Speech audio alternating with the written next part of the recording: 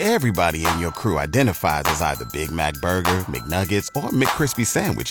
But you're the Filet-O-Fish Sandwich all day.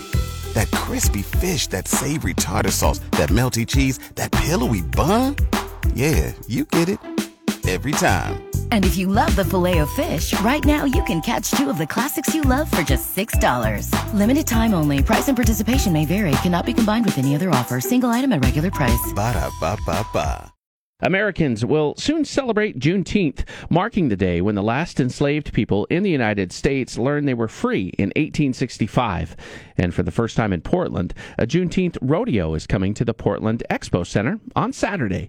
KXL's James Shippey has the story. Ivan McClellan is a Portland-based professional photographer and has been shooting and documenting black cowboy culture since 2015. And he's ready to bring that knowledge to the Pacific Northwest this Saturday. We're excited to do this in Portland for the first time. This is our first event ever as 8 Seconds. It's the first black rodeo in the Pacific Northwest that we have any evidence of. There may have been some that weren't documented in the past. I imagine that there probably were, but this is the first formal one in probably a very long time. We're excited to bring 40 plus athletes from around the country to compete and inspire the crowd and, get a good payday. We're going to have broncos and bulls, barrel racing and steer wrestling, and we're even going to have kids riding sheep in the mutton busting competition. And it's going to be a lot of the things that you see at a traditional rodeo, but just with a little different flair. The athletes are going to have a little bit different style. The music is going to be DJ'd by DJ OG1, the Blazers official DJ.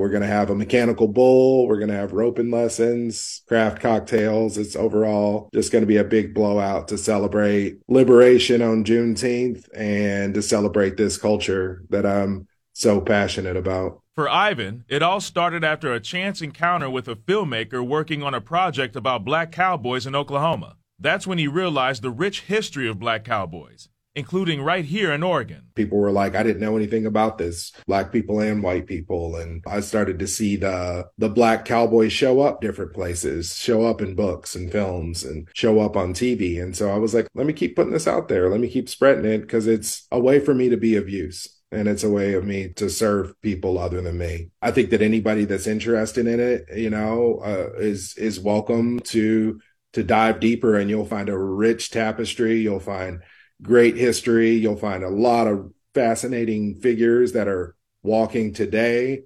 and characters like Bass Reeves and Bill Pickett and Nat Love in history who have phenomenal stories. Figures in the Pacific Northwest like Jess Stahl, Letitia Carson, pioneers that graze cattle and work the land right here in Oregon, are incredible and should be known by everybody, regardless of their race or their background. And black cowboy culture continues to thrive today. It's an extremely rich culture. It's extremely nuanced. You've got people that trail ride on the weekends. They go out into the woods and ride their horses in a big group. And then you've got people that rodeo. You got bull riders and steer wrestlers, and you got your urban cowboys like Fletcher Street Stables in Philadelphia and the Compton Cowboys in California, and they're doing their own thing right in the middle of the city. So it's a wide spectrum of activity, and it's, as nuanced and varied as black culture itself. Head to KXL.com for more information on Saturday's inaugural 8 Seconds Juneteenth Rodeo at Portland Expo Center.